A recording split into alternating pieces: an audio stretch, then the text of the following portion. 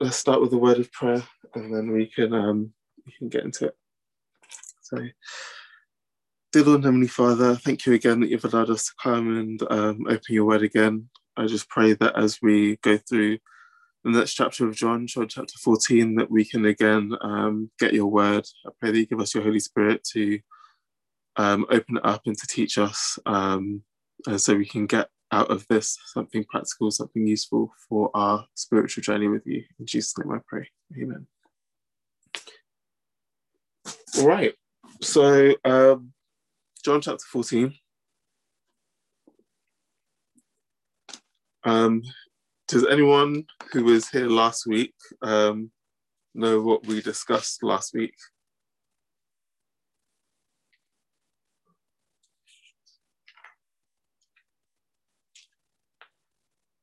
We discussed the Last Supper. We did. And with the foot washing, right? Yeah, the communion service. Cool. So I'm going to give you guys a little fun fact. And I found this out last week. So bear with me because this was my fun fact in Sabbath school as well. So, but it's relevant. So that's why I'm giving another fun fact now. The same fun fact is that in the 1200s, a guy called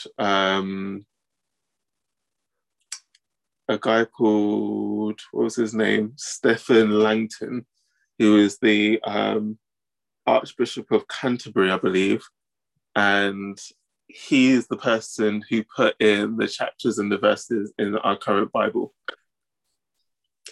So before he came along and did that, it was a bit like when you're trying to find a passage, it was like, well, I mean, it's in Exodus somewhere, probably near the start of Exodus on this particular scroll, but there was no verse and chapter like we can refer to today. So it would have taken a lot more searching to find something. So definitely he helped us out a lot in terms of putting in some verses and chapters. However, what we're reading now, really the next maybe from 13 to even up to maybe 17, we could read as one chapter because it's all one continuous story arc. And so literally from verse 38 of the last chapter, it goes straight in. It's the same story, same evening. So it's the same disciples that are there, same Passover night, all the rest of it. So we're not losing anything from last week. In fact, this is almost like a part 2. Next week will be like a part 3. The week after will be like a part 4, all the way up to really chapter 16, really chapter 17. So this is all one kind of thing. So yeah, John chapter 14. We're going to do a little recap so we, as I said, we can trickle through. But what's interesting is Jesus, according to scholars, say that he has 4 speeches in the Gospels, 4 almost sermons in the Gospels, right? So can anyone tell me any of them?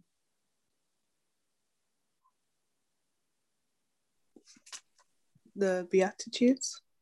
Cool. So the Beatitudes is one, which is part of the Sermon on the Mount. So that's Matthew 5, 6, and 7. So that's his first one. So Matthew 5, 6, and 7 is his first one. Anyone know another one? The next 2 are quite a bit more difficult to know. But I wonder if you guys know. I mean, Jesus has a lot of speeches in the Bible, in the Gospels, when he's talking about parables and so on and so forth. So don't feel bad if you don't think, but any guesses?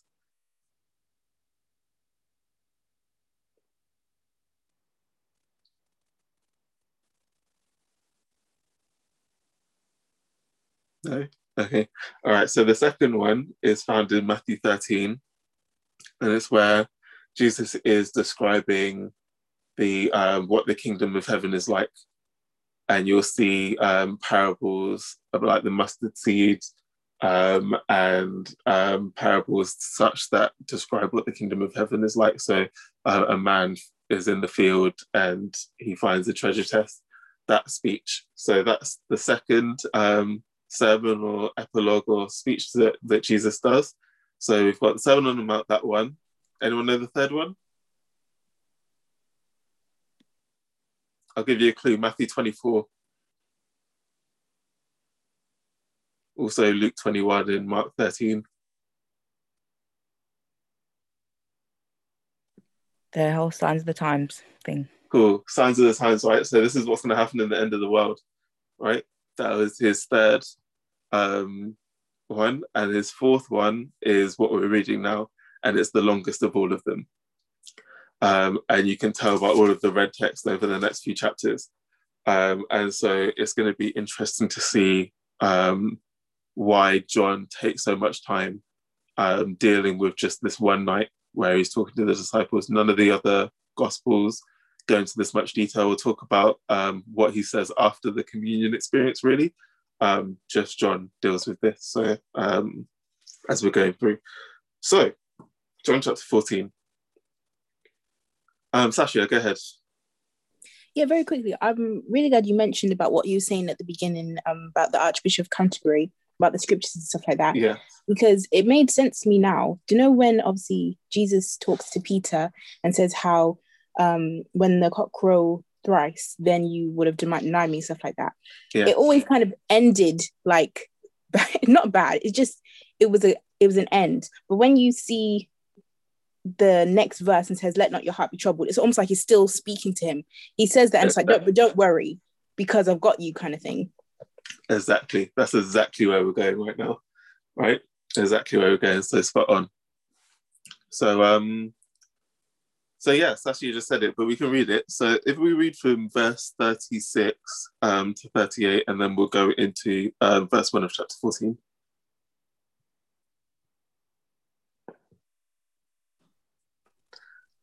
Simon Peter saith unto him, Lord, whither goest thou? Jesus answered him, Whither I go, thou canst not follow me now, but thou shalt follow me afterwards. Peter said unto him, Lord, why cannot I follow thee now? I will lay down my life for thy sake. Jesus answered him, Wilt thou lay down thy life for my sake? Verily, verily, I say unto thee, the cock shall not crow till thou hast denied me thrice. Cool. So we discussed this last week, right? And obviously we said Peter doesn't know what he's talking about because Peter is not going where Jesus is going. So much so that we said, Jesus said, look, just to let you know, understand your lane, the cock is going to crow 3 times in the morning. The morning is coming. And before that happens, you're going to deny me 3 times, right? You're going to deny me 3 times before the morning hits. And it's nighttime now. So we've only got a few hours left. And you're going to deny me in this time. And so what do you think is going through Peter's head at this point?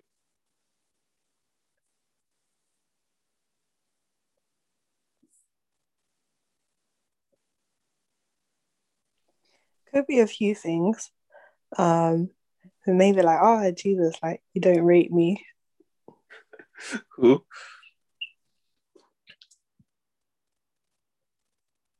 Denial from Imhotep. Nathan, go ahead. No, I'm just thinking the same thing that Matt said, just in terms of like Peter, he was coming with all the vim, and so for Jesus to flip that on his head, you know, personally, guys, come on, would we all, if Jesus has literally made this prediction, would we all not be like thinking about, oh, I'm just going to watch myself so that it doesn't happen, so that it doesn't come true?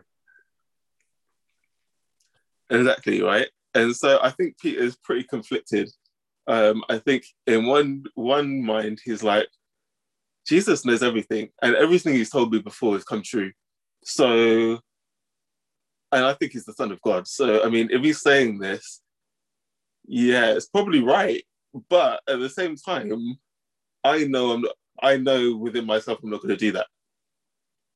So he's probably he's a bit conflicted, he's a bit worried. This whole thing started because Jesus said what?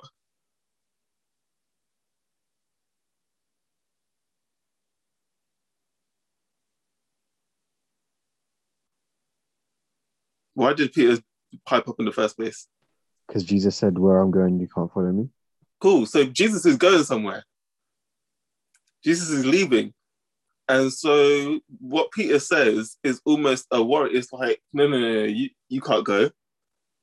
Like, what are we going to do without you, kind of thing. And whenever we see a disciple pipe up, or we see a couple of disciples pipe up throughout the story, Peter now, we see Thomas in a bit, we see Philip further on, it's almost like they're the spokesman for the rest of the group. It's almost like everyone else is kind of thinking what they're thinking, but they didn't have, they weren't brave enough to say it. It's almost like, I'm just going to keep my reservations for myself. But Peter, we know Peter doesn't have much reservations at this point. So Peter's like, no, I'm not having it. Right? But Jesus is like, no, you are having it. And so Peter's probably quite confused. He's probably a bit sad, to be honest, that this is either how Jesus sees him or this is what is about to happen. And as Sashia says, we continue straight into verse 1 of chapter 14 in the same dialogue, right? So go ahead, verse 1 of chapter 14.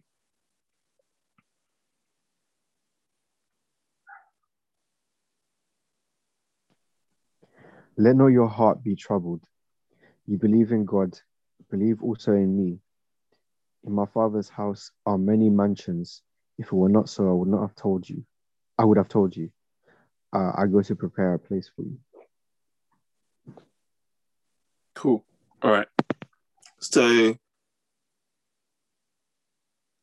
Jesus doesn't even let Peter respond, right? Jesus says, before the cock crows, you're going to deny me 3 times. But then he straight away says, but don't let your heart be troubled. He's like, don't worry. Like, I know this is coming. In fact, I know all of you are going to run away. But don't let your heart be troubled. And then what is the reason why he says, don't let your heart be troubled?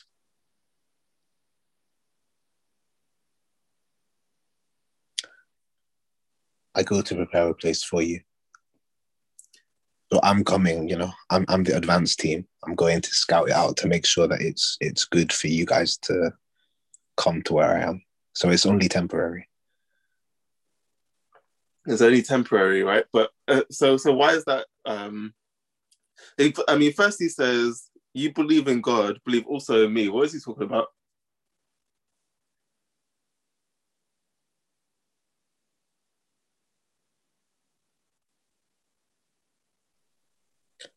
I think he's saying exactly what it is on the packet.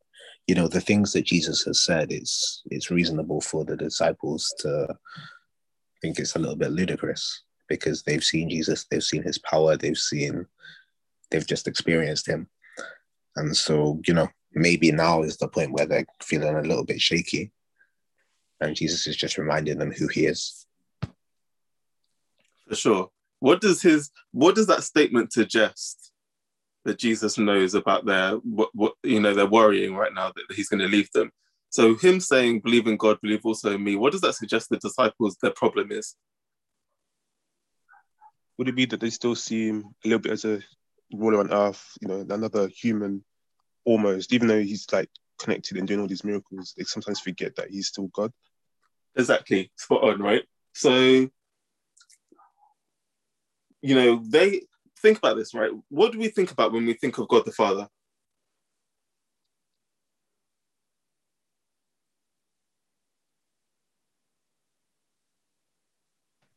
Like creator of earth and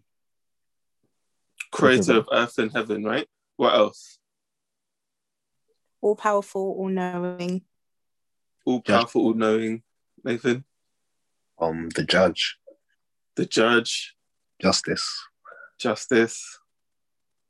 But okay, less about maybe his character, more about if you pictured him in your mind, what would it look like? An old man. An old man, okay. Just like huge, I won't lie. 10 foot tall, or even obviously larger than that. Yeah, man. Tall, big, right, Tyler?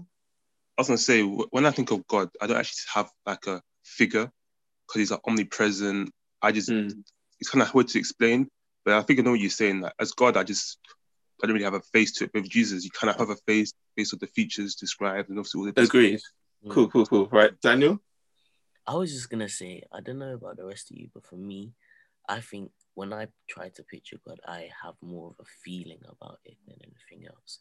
Like I feel peaceful within myself, like no matter what's going on, what's been happening, what's done happen, what's going to happen, it's irrelevant. Do you get me? Cool. All right. So yeah, great answers, right? So when I imagine God, I'm thinking like lights, bright lights. I'm thinking like angels singing constantly. I'm thinking like throne room. I'm thinking, as like Tyler is kind of saying, like Daniel is kind of saying as well, I'm not really picturing a being as such, maybe just feet, I'm not sure. But I'm not really a being as such, but like just light, just everything is like too bright to see almost. And I kind of get the imagery that we see in Ezekiel when we see like when it's talking about the angels with wheels and eyes and all the rest of it. And then there's like a firmament, and above the firmament, like there's this like there's jewels and this throne and all the rest of it. That's the kind of picture you have when you think of it's basically it's unapproachable. We would agree. Father God is unapproachable in that sense. Yeah, Nathan, go ahead. No, I'm just saying that you're right. Yeah, unapproachable, right? Yeah. Thing that God is it's kind of like all the good things about God. And then obviously if we're thinking of God as like a physical person, sometimes we do have that image of our head as God as this unapproachable, untouchable judge that is just too good for this world. But yeah. For sure, right? And to be honest, Sasha, before I go ahead.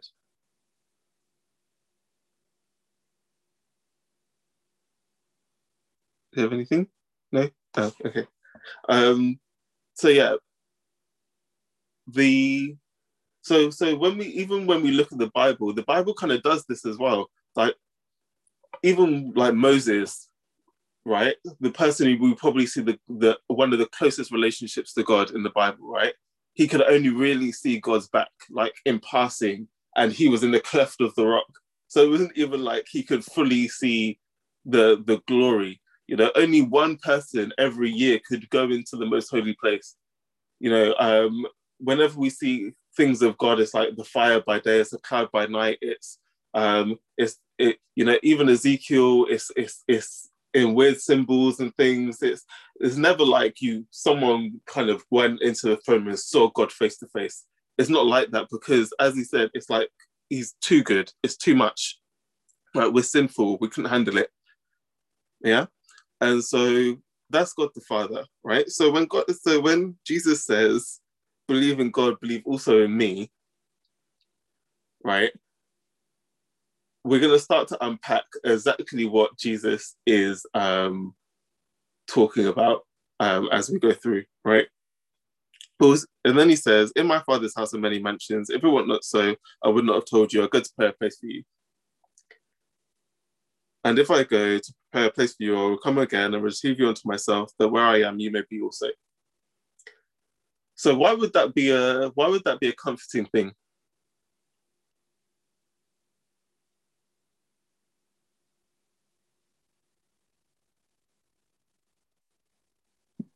I mean, I guess it just implies that even though the place is already ready, there's still things God can do to make it better for us. Okay.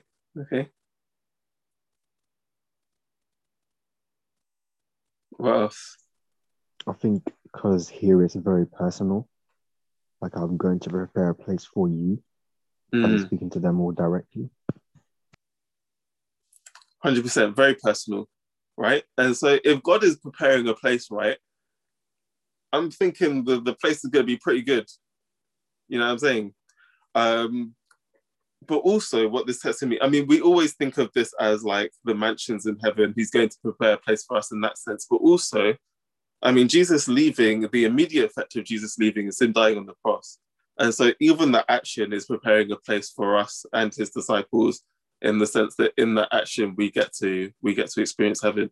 And so, as Imhotep said, it's very personal. If Jesus himself is going to prepare a place, better believe it's going to be amazing. He's the one who created the world, as John articulated early in his book. And so if Jesus is preparing a place, better believe I want to go, right? So this should calm their nerves a bit. Believe in God, believe also in me. That thing that you think God is, the all-powerful, mighty person God is, like, believe also in me that I'm capable of that, right? But also, I'm going to prepare that place for you so we can be together again, because I'm leaving. So all of this is because they feel like they're feeling that Jesus is out of their grasp. He's now leaving. They've had 3.5 years with him. They've given up their lives. This is it now. This is like, we're following you. And now it's like, oh, I'm leaving. And now it's all over. What do you mean? Like, I thought we were going to conquer Israel. I thought we were going to conquer the world. I thought we were going to beat the Romans. I thought all of this was going to happen. And now you're leaving. 2-2s, you said you're going to die. 2-2s, you said one of us have betrayed you. What? And all of this is now is depressing them. And so he's saying, let not your heart be troubled. Cool. All right, let's continue, because we're going to get deeper into this. So verse 4.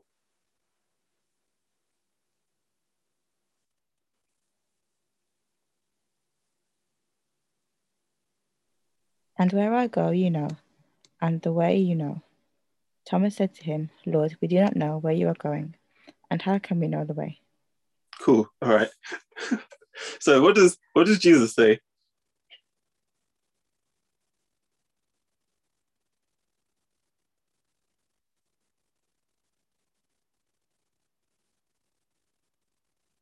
Doesn't he say, well, you know where I'm going? So Okay. he said, I'm going, and you know where I'm going, yeah? And Thomas is like, no, we don't. Cool, right? So if Jesus said that to you, if Jesus said, look, I'm going to prepare a place for you. I'm going to, in my Father's house are many mansions, and I'm going to prepare a place for you. So, you know, when I come back, I can bring you to myself and we can be there, right? And then Jesus says, but you know where I'm going. Would you be like, what? What do you mean? And this is why we like, Thomas here is talking, but really the whole of the disciples are thinking, going. Well, I don't know where we're going. Where are we going? John's looking at Peter. Peter's looking at Simon. Simon's looking at the other Judas. The other Judas is looking at Philip. They're all confused. Like, how? What, did someone get a map?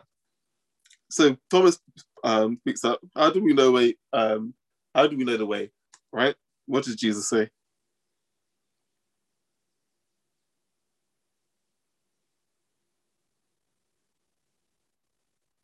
It says, I am the truth, the way, the truth, and the life. No man comes unto the Father but by me.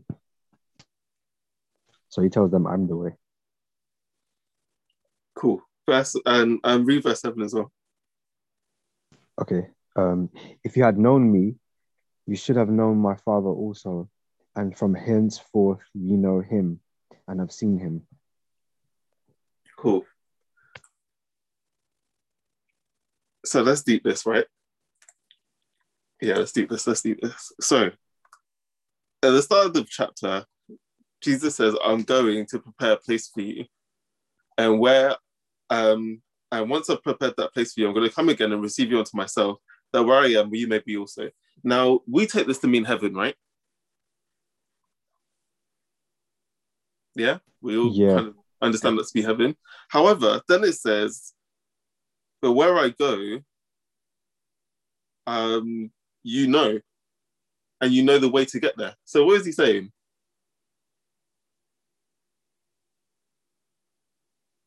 We know the way to heaven. We know the way to heaven. That's what he said. Or you know the way to heaven. And he's actually not saying you know where the way to heaven. You know the way to get to the place in which I'm preparing for you.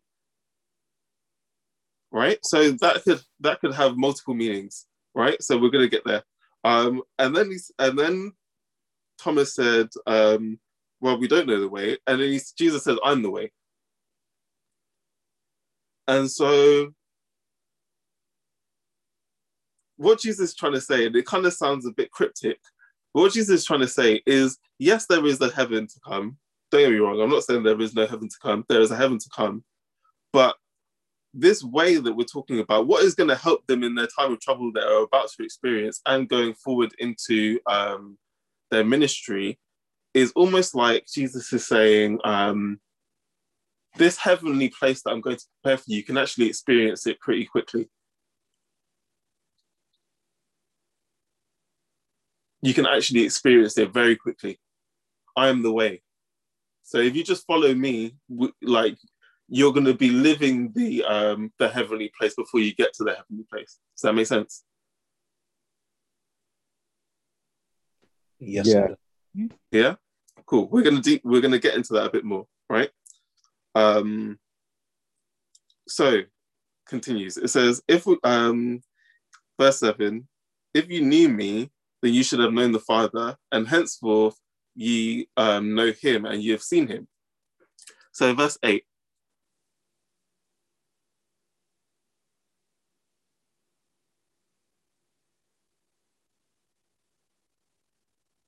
Someone can read just verse 8.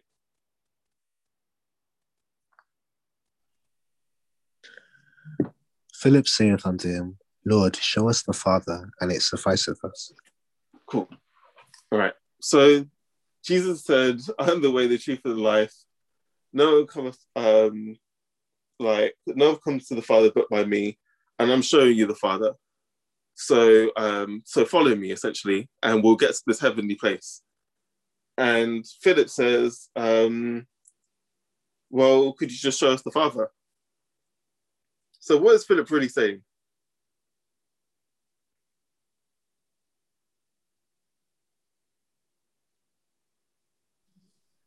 So is he saying, I believe that you're the way to God, but I don't believe that you're God? Yes and no. Yes and no. Because what the thing is, show us God. We're almost there, Amber. In my mind, it's like, well, I'm going to completely bypass you, Jesus. I'm just going to go straight to God instead. Okay, what you guys are missing is that Jesus is leaving. Right? Jesus is leaving. So now they're now operating from a place of, what are we going to do when Jesus is gone? So Jesus is saying, right, well, I'm leaving. And Philip is like, well, could you then give us could the Father come? And could he like help? Could he be here in your stead? We need someone here, Jesus. If you understand, we've been with you for 3.5 years and we're still messed up. So if you're leaving, we're going to need something else, right? So if you're saying that, you showed the Father and all the rest of it, then bring the Father down here so that we can have the Father here, because we need something, right? Tyler, were you going to say something? I was, but you said it. Oh, okay, cool. All right. So then Jesus said what to him? Verse 9.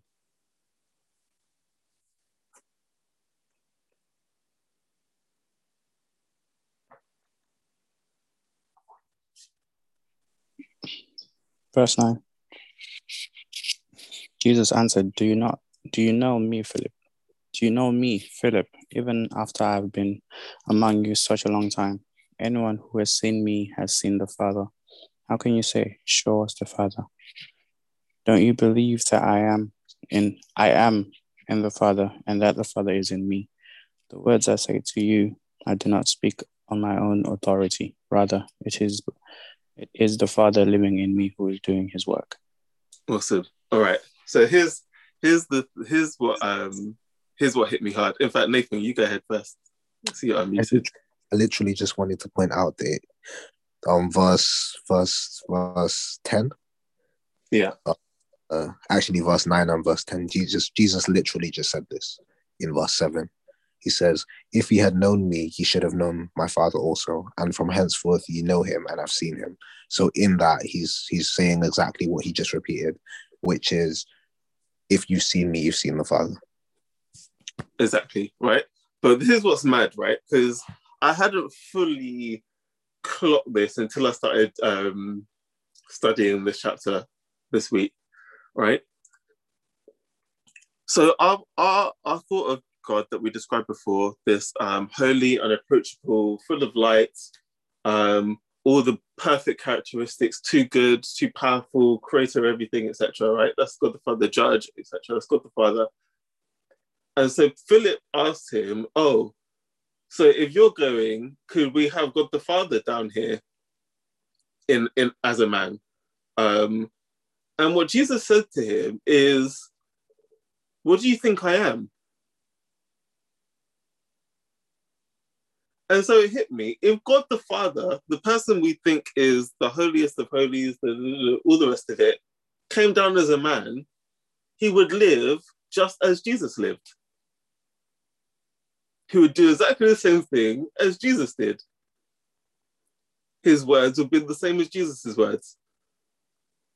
And so all that Jesus did was exactly as God would have done them, because Jesus is God. And all he keeps on saying for the whole of John was, "I do what my Father tells me. I say what my Father tells me. I'm here on his behalf. I obey his commands." And so everything that Jesus does is it's not even it's like, it is God coming down from heaven and being here on earth. And so the very thing that Philip is asking for is in front of him.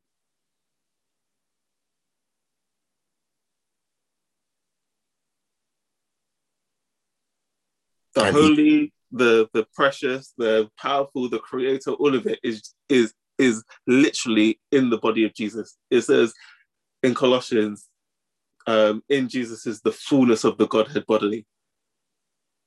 Nathan, go ahead. The only reason I wanted to jump in is I was just thinking of that, and it's like, are we making a mistake then when we sometimes kind of like isolate the characteristics of God? And so, for instance, we'll say Jesus is creator and redeemer and Jesus loves us. And it's like, but God loves you, but he needed Jesus to kind of like sell you to him a little bit more so that he could love you properly. And obviously that's not the case, because we see it's like, to quote the most popular verse in the in the SDA Bible, John 3:16, God so loved the world so that he gave his only son. And so sometimes it's just this idea that we need to separate the characteristics of Jesus, and that Jesus is the way, the truth, and the life. But we need Jesus to be on our side so that God can love us, is obviously inaccurate. Jesus is definitely the way and the truth and the life. But this idea that God didn't love you, and needs Jesus to kind of like explain to him why he should love you is definitely, I think it's a little bit of a mistake. For sure. It said God so loved the world that he gave his only begotten son. So it wasn't that Jesus then came and died and then God so loved the world. It's God so loved the world first. Like, the plan was made because God so loved the world. And so, yeah, just as you're saying, Nathan, the idea that somehow God can only love us when Jesus has done what he's done or is in the way is not entirely true. But yeah, so let's continue, right? Unless there are any other points.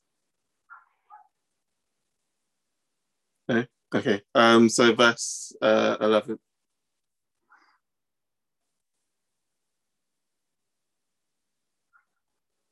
We're going to get to the point where we get to the application for us, because I think at this point we think we get what Philip is saying, but we're not in Philip's position because we haven't seen Jesus face to face, right?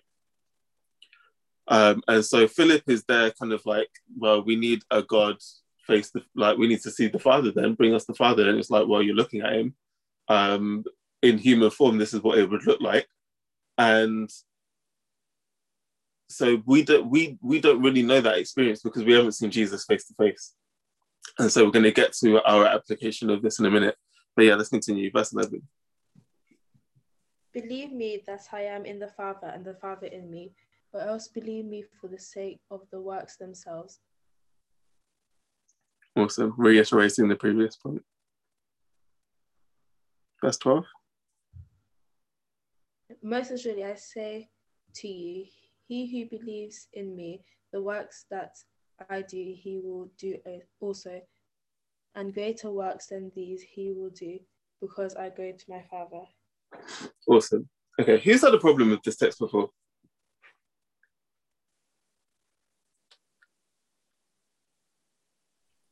I have not, but I could. Because it's like the idea that someone could do greater works than Jesus. You're lying to me. You know what I'm saying? Exactly, right? Doesn't make sense. It doesn't make sense. Jesus, just from John, we've read Jesus turn water into wine. He fed 5,000 people with 5,000 men, let alone women and children, with 5 loaves of bread and 2 fish. He healed a blind man. He raised Lazarus from the dead 3 or 4 days after he had died. So how much greater, what are we talking about? What is greater than what Jesus has done, let alone what we've read from the other Gospels? He calmed the sea, like he literally spoke to the waves and the sea and said, like, relax. He walked on water. He got Peter to walk on water. Like, Jesus has done some madness, right? So what is he? How could Jesus then say greater things will you do than me? What is he saying?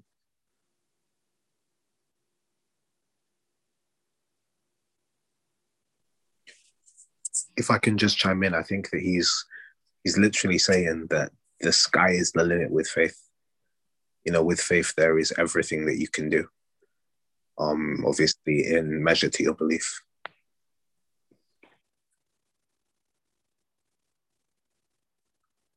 I think that's correct. Don't get me wrong. I think 100% he says great. I think that would say, oh, you can do what I can do. Like Jesus, because I feel like Jesus's limit was unlimited in terms of his faith and what he could do, right? So what makes, like, why is my faith now able to do more than what Jesus could do? That's what I don't understand in terms of thinking that I can do greater things. I mean, yes, the disciples in Acts, they had the Pentecost thing, they could speak in tongues. Is speaking in tongues better than raising a man from the dead in 3 days? I don't know. You know, so what is it that is, when Jesus says greater things than you will do than me, what is he actually talking about? Because he can't just be saying, oh, you know what, you can do miracles too. I mean, because then he would be saying, you can do the same thing as me. Why is he saying greater?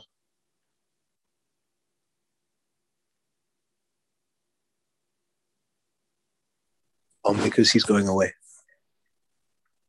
Okay, and what does that mean? So we can imagine that if Jesus remained on the earth, we can imagine that Jesus would continue to do miracles. However, since Jesus' ministry was 3 years and a bit long. Yeah. So yeah, it's only because of that there's not. I guess the point I'm trying to make is that with time we could do greater. Okay. I think we're getting there. Anyone else want to chime in?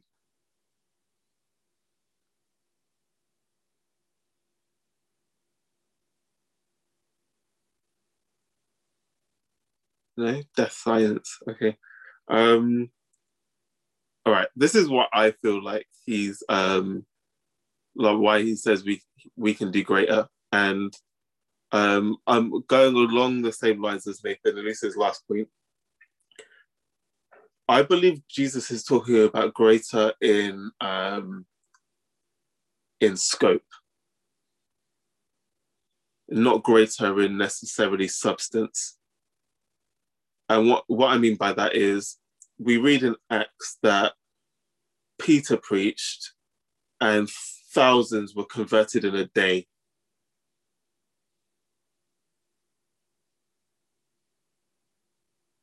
So when Jesus left, we're going to start reading about what was left, what came in his place.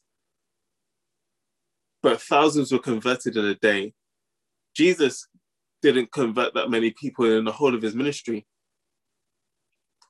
So although the miracles that Jesus did were amazing, Jesus' ministry was not really about converting people. Although he did convert some people, many people weren't converted. And so Jesus' ministry wasn't necessarily building his church per se. Jesus' ministry was around living a perfect life, living an example, dying for our sins. But it wasn't really about converting people like that. And so the greater things that we can do in terms of the Christian faith, we understand after Jesus died and we got the Holy Spirit, the biggest miracle that someone can have is a change of heart. And so the greater things is the fact that the message was getting spread much further. As Nathan said, more time you could do more work. And so, when we look at Paul, when we look at the disciples, Thomas himself, who's asking this question, is the one who evangelized to India. Some went to Africa, some went to Asia, some went to Europe. The gospel went crazy. Right now, the Christian faith is probably the most popular faith on the planet. It's between them and Muslim, and you can argue how many are true believers, but in Jesus' time, Christianity was really 12 people. We have to understand, maybe 70, including the extra followers. But when the Holy Spirit got involved and the disciples actually understood their mission and understood what Jesus was telling them here, greater things they did. We understand.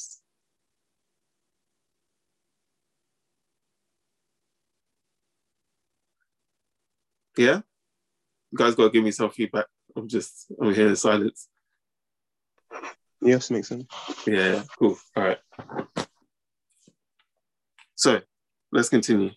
Verse 13.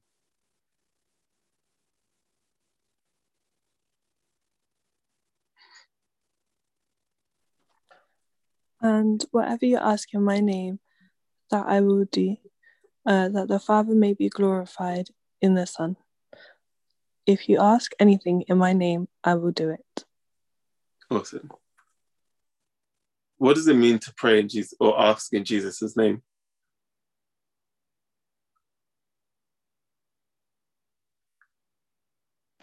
I think, well, at least this is kind of my own personal, what it means to me is that we're asking it, not necessarily on the behalf, that's not really the way I want to word it, but in light of what Jesus has done for us, kind of with his relationship that we have. That's kind of what I think it means.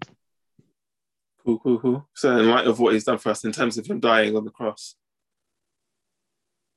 Yeah, like it's our ability to claim this prayer or pray this prayer. Cool. All right. Everyone else in agreement, or is there anything else?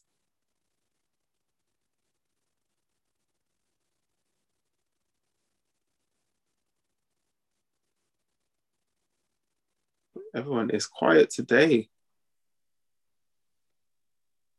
So all of you don't say in Jesus' name when you pray. Ruben, go ahead. Sorry, bro. When it says that bit towards the end, that the Father may be glorified in the Son, it's almost like saying that they're aligned. Yeah. So it's almost like as good as asking. What am I trying to say? It's almost like it's as good as asking Jesus for it if you ask God for it. So when we're, I think it was Imo that said before, think with your relationship with Jesus in mind. But it's this idea that, if you do have that relationship with Jesus, then actually it says exactly the same as asking him. If you've got a relationship where you recognize Jesus loves you, he wants your best, he's here to save you, he's done all of these things, you can go with that same confidence and that exact same relationship to the Father, saying, please help me out. And it's aligned. Yeah. For sure. So yeah, you guys are right. The when we say in Jesus' name at the end of our prayers, understand that that's not generally what this is talking about. Although we refer to this when we say that, what we really mean by that is we pray along with the character and will of God, or the character and will of Jesus, right? So it's almost like if you could say at the end of your prayer, so God could be glorified. So if you think whatever you've prayed about, if you could say at the end, so God could be glorified, that's what that is talking about. So, for example, if you prayed for a TV, you said, I really need a TV, so God could be glorified. Is that really something that could be glorified, like God is going to be glorified in? Versus if you prayed that, you know, someone come to Christ, for example, God could be glorified in that. And so I think that is the thrust of praying in Jesus' name. Right, and it says it right there in the verse. Anything you ask of me, I'll do, that my Father may be glorified. Yeah. So whenever we pray in Jesus' name, understand that is that deep. It's saying so that God can be glorified. Whatever we're praying about should be for that purpose. Yeah. But there's a qualifier to this. If you ask anything in my name, I will do it. There's a qualifier in verse 15.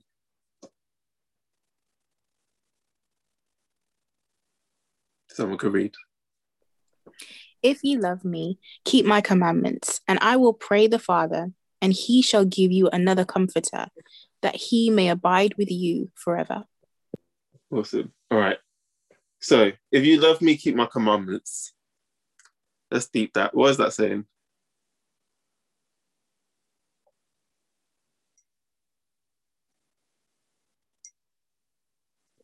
Almost like if you want to show how much you care and that you're willing to serve me, keep the things that I've told you about. Cool. Simple. What does it also say? If I say, if you love me, keep my commandments, what is it also saying?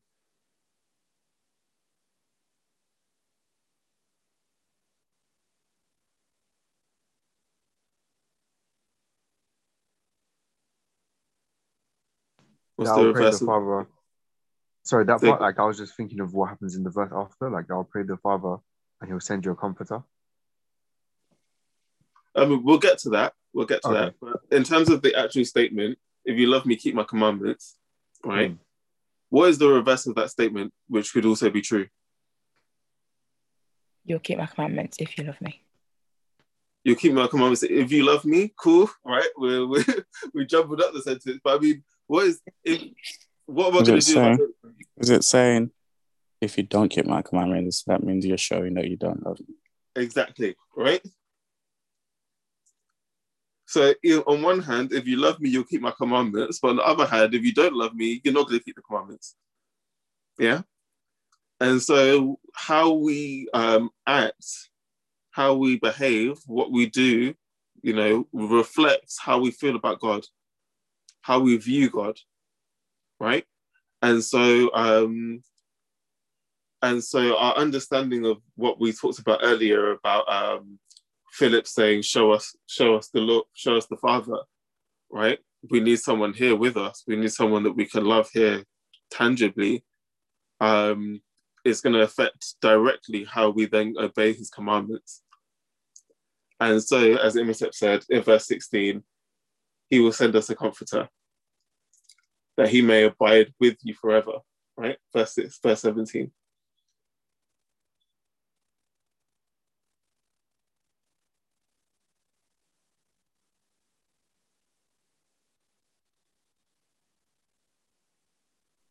The Spirit of truth, whom the world cannot receive, because it neither sees him nor knows him. But you know him, for he dwells with you and will be in you. I will not leave you orphans, I will come to you. Awesome. So here's our application of the question that Philip was asking. Have you ever thought to yourself, right, if only God could speak to me, if I could actually hear his voice audibly, I would believe, or that would do so much for my faith. Or have you ever asked the question, how come we don't see miracles like we saw during Moses' time, or any time during the Old Testament? Ever thought that? Yep. Right? It's like, God, you're right there. Why can't you just spread open the sky and just say, I'm real? Or tell me what to do. I'm wondering whether I should do this or do that, marry this person, marry that person, get this job or not, buy this house or not. Just speak to me. Just audibly just say yes or no. Right? Mm-hmm. Yep. And here's the answer. This is the answer right here, right? What was Jesus's answer to Philip's question? Show us the Father, that it sufficeth us, because that is what we're saying. We're saying we want it to suffice us. What does suffice us mean? To kind of satisfy the unbelief or the doubt, I think. Satisfy the unbelief or the doubt. Bring me along. I'm not quite there yet. I need this to kind of get me there. So what we need, Jesus, what we need now is we need a big old miracle. We need to see the pillar of fire. Just show me one pillar of fire, and me, I'll be a Christian, and I'll be holy, and I'll be great for the rest of my life. That's what we're saying, right? What does Jesus say in response?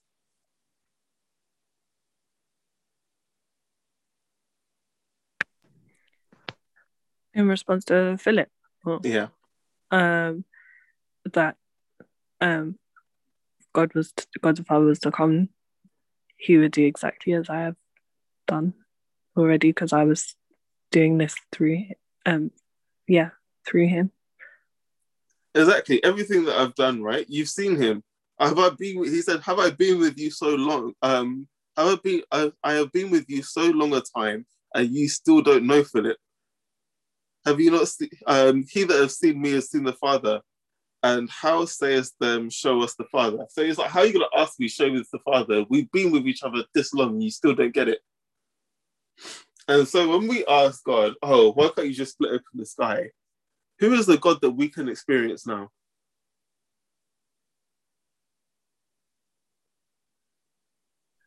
The Holy Spirit. The Holy Spirit, right? The Comforter. So when we say God split open the sky, the Holy Spirit is like, woohoo, I'm over here. Hey, I'm the one that you're trying to experience. I'm right here. And in fact, it's not only saying I'm right here, like, I'm in the words. If you go to the word, I'm actually the one who wrote it. I wrote the text. It says holy men wrote the text under the inspiration of the Holy Spirit. So not only did he write the text, but what does he do when you read the text?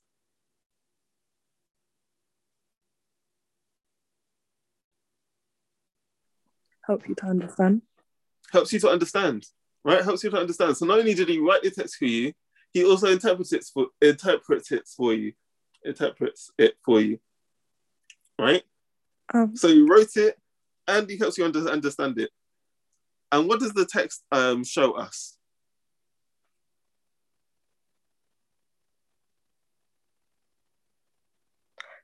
God's will for us and his plan.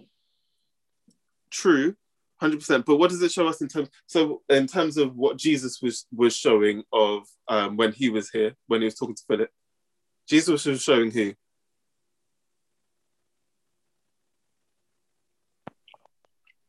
Are you talking about the fact that like the text is showing us the Father? Exactly, and Jesus. So yeah, so like what is it? Is it John 5:39, Matthew 5:39, or something like that? Search the scriptures because those are what you say. Yeah. In them you think you have eternal life, and they testify of me. That's exactly what the whole text is doing. Exactly. Yeah. And so in the same vein, Philip would be like, show us the Father then. Help us to get it. Like, where's the miracle? Bring him down here so we can see him. Jesus is like, woohoo, I'm here. Like, this is it. Like, you want to see the Father? Look at me. And the same vein, we'd be like, Jesus, you know what, God, we need a miracle, you know, when we read all this in the text, but really, I just want to see the sky roll back, and I want to hear God's voice audibly. The Holy Spirit is like, woohoo, like literally, this is what I'm doing for you. If you could just understand what I'm here for and tap into this thing that I have for you, and you could actually read the text with me, you would get what you're asking for. Can I say something? Yes. Someone, in this, basically, we've been talking about the fruits of the Spirit, and we were talking about gentleness the other day, and someone brought up the gentleness of the Holy Spirit, and obviously, you would hope that the Holy Spirit was gentle if gentleness is where we, if we get gentleness from the Holy Spirit. But anyway, yes. And just in the same way that the Holy Spirit is gentle, like Jesus and God are gentle as well. And it's not like Jesus, even when he was here, was like, I am God because I know this about you, here's how I can like prove it, you know what I mean? It wasn't like some next in your face or like thing, like you had to want to know. And I can't remember what else I was going to say. Oh yeah, and I also saw somewhere that if God did these things, then belief wouldn't even like mean anything, or like our love for God wouldn't even mean anything as well. So like it's just like it's not for no reason, like it's not just to like frustrate you or anything like that. Yeah, exactly. What would the need of faith be, right? Amber, go ahead. I'm going off of what you said, Reese. I feel like when we read the word, but in the back of our minds, we still expect that big miracle to happen. Like we still don't fully understand that the answer is in the word that we're reading. Yeah, for sure. Exactly, right? Why am I raising my hand? Exactly right? And so we, as the disciples, fail to really grasp the power of having the Son of God with them and fully understanding who the Father is because of what Jesus was to them. The love that they felt from Jesus, the comfort, this whole, let not your heart be troubled, Peter, even though I know that you're about to deny me, don't worry, I got you. Like, you're still here, we're still having this conversation, I still love you. That is the same thing the Father would do or is doing. It's the same thing, it's the same character. And so when we see that through the inspiration of the Spirit, it's the same thing. He's revealing the same thing, right? If the Holy Spirit hadn't done what he had done, we wouldn't be reading the Bible right now. And if we were reading the Bible, we wouldn't understand it. Right? So let me just read what Nathan put. He said, how earnest would we read the Bible if we thought of it as having the answers of everything we're struggling with? That's exactly it. And so if we take the whole story of the chapter so far, the disciples are worried that Jesus is going, that Jesus is no longer going to be with them. And imagine you've had the God of heaven with you for 3.5 years. You probably feel like there was going to be a bit of a gap. He's been your whole life. He has paid, like he has caught you fish. He has been your help in time of need. He's calmed your storm when there's been issues. He's even on an occasion paid your taxes. Jesus has been everything to you. He's even raised your friends from the dead. He's even healed your friends. He's even, like, Jesus has been everything to you over these past 3.5 years. And now he said, yeah, but I'm going.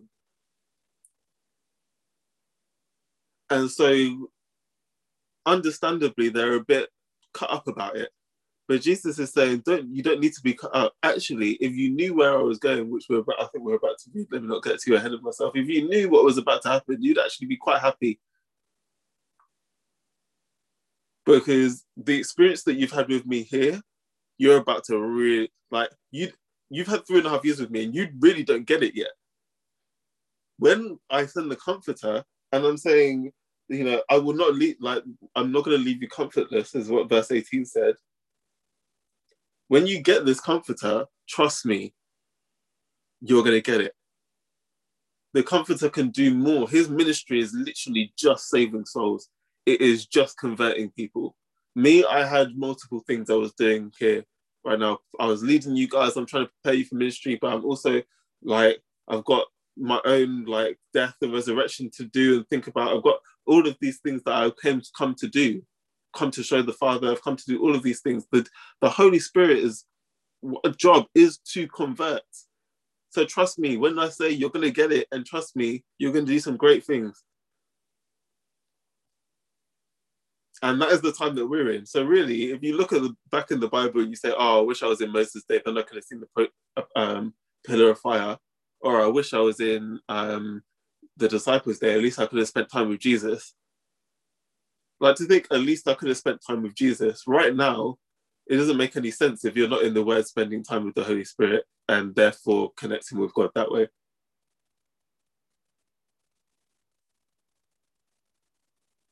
Because as accessible as they were to Jesus, we are so much more accessible with the Holy Spirit. Verse 17 says, for he dwelleth with you, but he's going to dwell in you. They didn't have Jesus in them. Jesus was a man who was standing in front of them. Yeah, they lived life with him, but he wasn't in them. And so really, any generation of earth that we've been through so far, really, right now should be the closest we've been to God.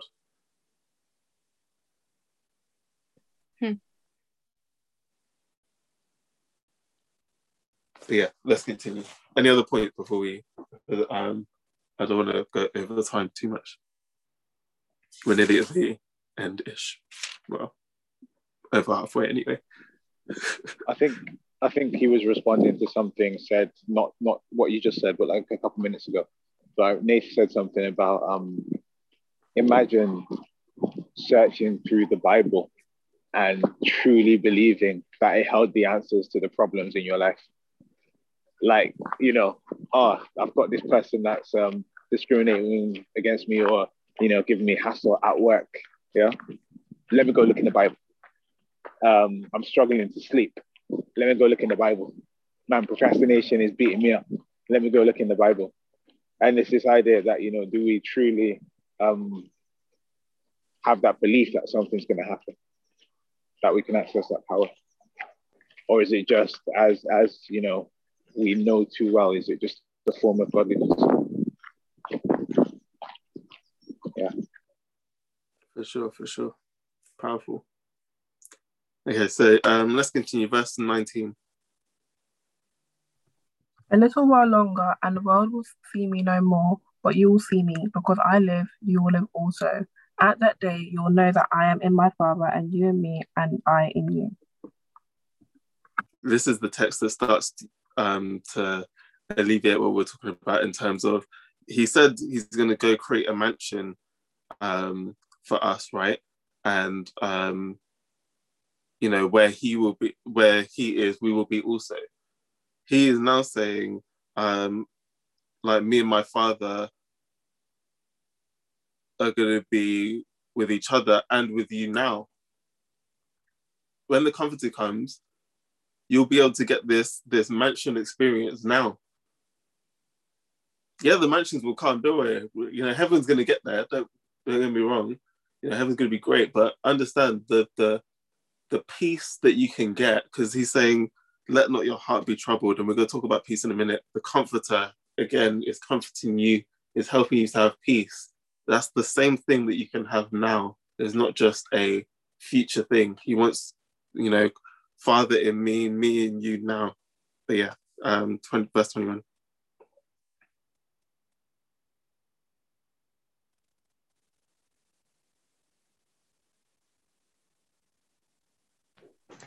He that has my commandments and keeps them, he it is that loves me. And he that loves me shall be loved of my Father, and I will love him, and will manifest myself to him.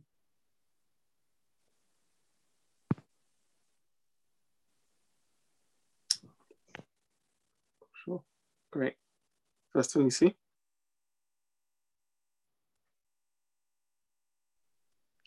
Judas, not Iscariot, said to him, Lord, how is it that you will manifest yourself to us and not to the world? So I like how John says Judas, but not the Iscariot. But yeah, Judas obviously is gone by this point, as we read last week. But yeah, how will you not manifest yourself to the world? Like, why is it just us that you're sharing this with? Like, surely everyone's going to need this. Jesus answers 23. Can I just come in quickly? Yeah, go ahead. It's really interesting to see that verse that Tyler just read. Because at the end of it, it says, he it is that loveth me, and he that loveth me shall be loved of my Father, and I will love him and will manifest myself to him. And that's interesting. It's like, so it's saying those that love God, those that actively love God, you know, in thought and in action, those will be the people that can see God. And it's interesting because the question that comes up is, why is God, you know, it's just these guys. God's not manifesting himself to the world. And if God manifested himself to the world, then everyone would believe on him because we know there is a God. So this idea that having faith and having that belief is a part of God's journey that he wants us to undertake, rather than just, bam, you know, appearing to us as God and us not being able to say anything because we've seen God. But it's like, so for instance, I don't know if it was, I can't remember who was saying earlier. I think it was Maz. She was saying that for all the people, Jesus wasn't in your face about him being the Christ. But for all the people that wanted to know, he would reveal to them.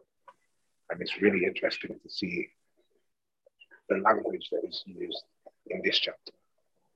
So yeah, I just wanted to check that. For sure. And literally what you said is going to be hidden in verse 23. It is answer in 24. Is that your hand from before, Ruben? I assume. No, I just wanted to add one thing actually. The same verse that Nathan just used. It's something that we accept. I can't remember what the verse is, but there's this one that says Jesus is talking about his relationship with God, and he turns around and says, God loves me more because I lay down my life for you guys. Yeah. Because I was willing to sacrifice. And that same verse that you guys were talking about there says a similar thing, but it says it about us, that he loves us more because we actually, if we choose to love Jesus, then he actually loves us even more as well. Yeah. Oh, that's what it makes it sound like as well. Yeah. That that he's talking about is also in Steps to Christ, when he talks about the love of God, and that's always boggled my mind. The fact that he says, I love Jesus even more that he came to save you. That's how much I love you. That the fact that he came to save you, I love him even more. Like, yeah, that's always. Yeah. But yeah, verse 23. Jesus answered and said unto him, if a man love me, he will keep my words, and my Father will love him, and we will come unto him and make our abode with him. He that loveth me not keepeth not my sayings, and the word which ye hear is not mine, but the Father's which sent me. Awesome. And here again, we see a parallel with the start of the chapter, right? He says, if a man love me and he keep my words, again, if you love me, keep my commandments, and my Father will love him, and he will come unto him and make abode with him. Right? That's the same language that is referred to at the start of the chapter when it says, in my house there are many mansions. And so there's this parallel of don't think that you need to somehow look forward to this thing that is happening in the heaven to come. Like, if you love God, God loves you, you keep his commandments, that heavenly home is that peace that you can have is right here for you right now. Without whatever is going on in the world, you can have it right here, right now. But if you don't keep it, then they're not going to hear. So ultimately, you have these two groups, you have these two options, and we've all, there's no middle ground when it comes to God. They who is it that asks? Judas asks, well, why can't the whole world have it?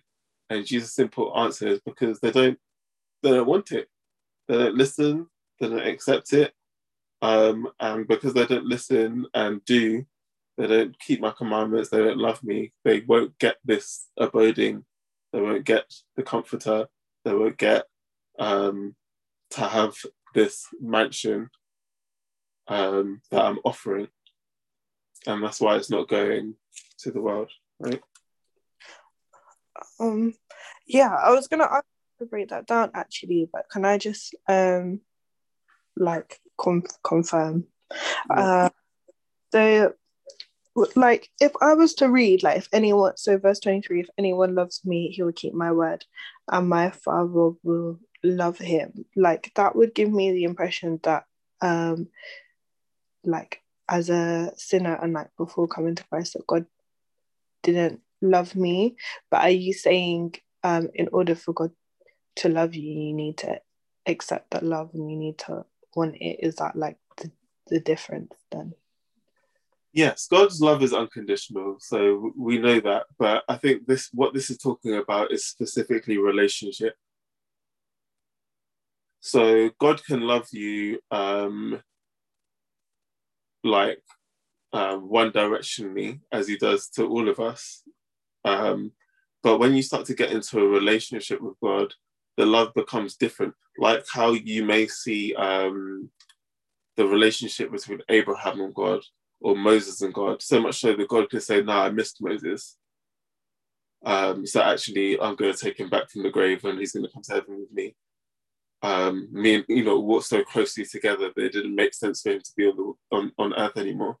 Now, God loves everyone so much so that he wants that for everyone. He would love to rapture up everyone.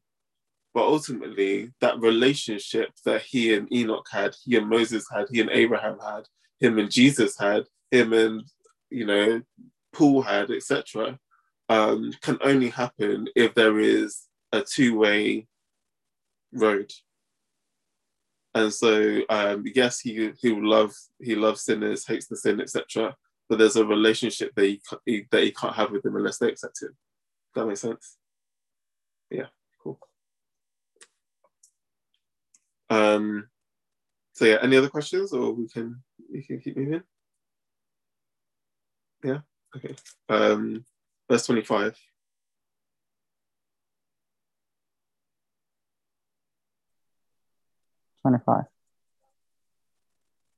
All this I have spoken while with you, but the Advocate, the Holy Spirit, whom the Father will send in my name, will teach you all things and will remind you of everything I have said to you. Peace I love with you, peace I leave with you, my peace I give you. I do not give to you as the world gives. Do not let your heart be troubled, and do not be afraid. You heard me say, I am going away, I am coming back to you. If you loved me, you would be glad that I am going to the Father, for the Father is greater than I. Cool. Okay. Yeah, let's stop there. Yeah, so as I was saying before, and it will continue as we go through chapter 15, chapter 16. But Jesus' whole thing right now is trying to prepare him for him going in two senses. Not only him going to the cross and to the grave, but also going to continue his ministry in heaven. And so he's trying to help them to understand that, yes, I get it. Like, we've had a great time together over these last 3.5 years, but don't think that somehow these 3.5 years, if these 3.5 years ended now, actually, I'm not sure the disciples really ever really got it, to be quite honest. And if Jesus just left and the Holy Spirit didn't come, they didn't have the upper room experience, who knows where they would be? You know, doubtful they would have wrote these books. Doubtful that anything, the Christian church would have happened.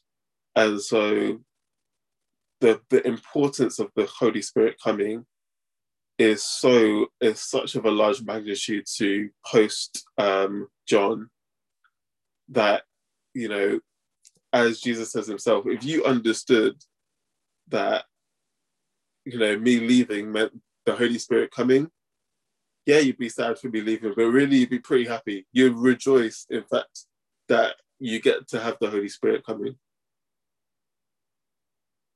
That's how much of a difference the Holy Spirit is going to make compared to what I've been able to do with you. Because as a man, I can only do so much. But when I go to my Father, boy, then you're gonna really get it. Yeah, and he'll bring back all of these things. Everything that I've told you right now, you're gonna remember, and it's gonna smack you in the mouth. It's gonna be like, oh, that's what he meant. Oh, right, okay. So, 3 years ago when Jesus said that, right, I get it. Like, that's all gonna happen when the Holy Spirit comes. So really, like, have peace, like, rejoice, be happy. It's calm. But obviously they didn't quite get what he was saying, and so, you know, they didn't have that response until later. So yeah, 29.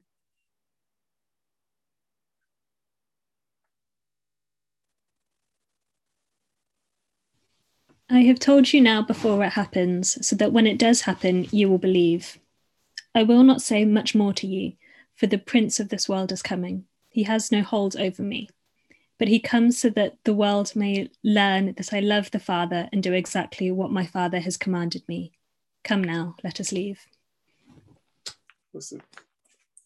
And so yeah, that is the end of chapter 14. And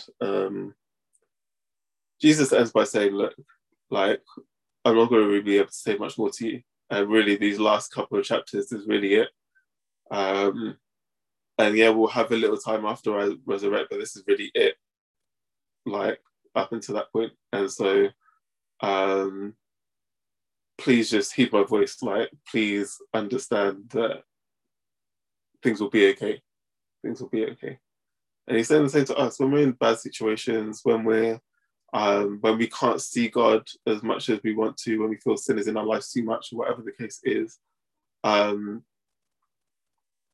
There's always a way to reach out and actually be like, you know what, the Holy Spirit is there to comfort us, to show us the word, to show us God's voice, to point us in the right direction. And yeah, so much so for us not to harden our hearts and you know, commit the unpardonable sin, grieve the Holy Spirit. So yeah, any other questions or comments or points before we close?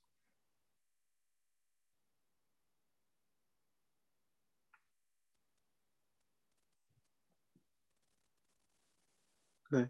Okay. Maz, could you pray to close, please? Yes. Let's pray, guys. Holy Father, thank you so much for your words today. Thank you for your wisdom. Thank you for the gathering today and everything that was shared.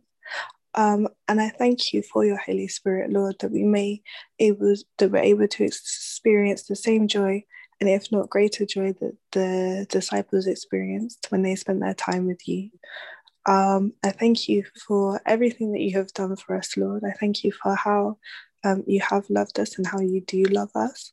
And I pray that you help us to keep your commandments, Lord, for we do love you. And I pray that you continue to bless us on this Sabbath day and for the rest of the week. In the name of Jesus, I pray, Lord, so that you may be glorified. Amen. Amen. Amen. Amen. Thank you guys for that. Thank you, guys. just wanted to ask very quickly. So the topic of the Holy Spirit came up. I mean, like the last few minutes. And do we, from our understanding, it's fair to say that the Holy Spirit being inside of you is not a feeling. You know, the Holy Spirit is an external force, as He is God. It's an external force that can inhabit us. So, is there kind of like a specific way to know when the Spirit is speaking to you, or at least when the Spirit is manifesting? Yes. Because the reason that came up, if I can just explain, is because so many of us we kind of like do this thing and we have a feeling, but God is not a feeling. And I'm not saying that to say that God can never manifest in that way. I guess what's coming up is just this thing of, so that we're not ruled by our feelings. How does that translate? Well, Maz, you sounded like you had that addition. Yeah, so literally, like, this is what I love about Galatians 5, I think, is it 22, maybe 22 to 23, talking about the fruits of the Spirit, because when it talks about the fruits of the Spirit, it's not like try and do these things and then, you know, the Spirit, it's literally like, this is how you know, like this is the indications, this is the signs that the Holy Spirit is working within you. And if you're not like showing these things, then you need to go back to the drawing board, talk to God and find out what's going on, you know? So things like gentleness, joy, peace, that's literally how you know. Yeah. Does that answer your question, or are you still a bit like... You know what, Maz, that actually really does answer my question. I can talk about it more later if you want.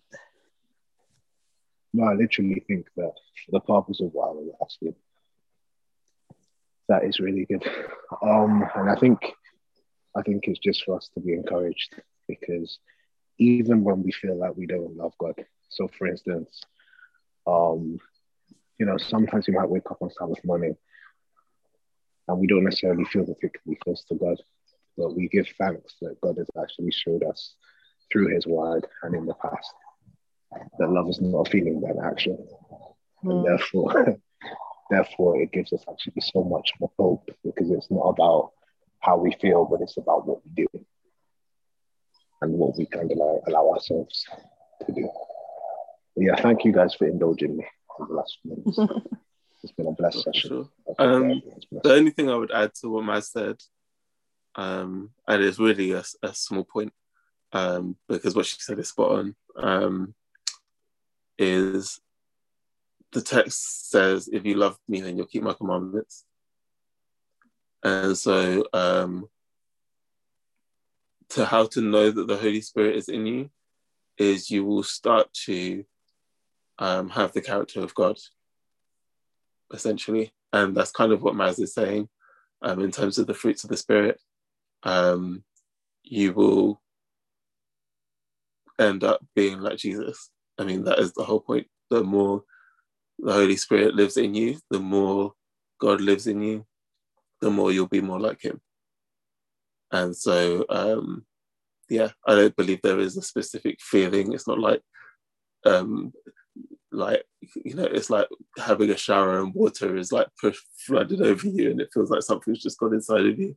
It's by your fruits you shall know. But yeah.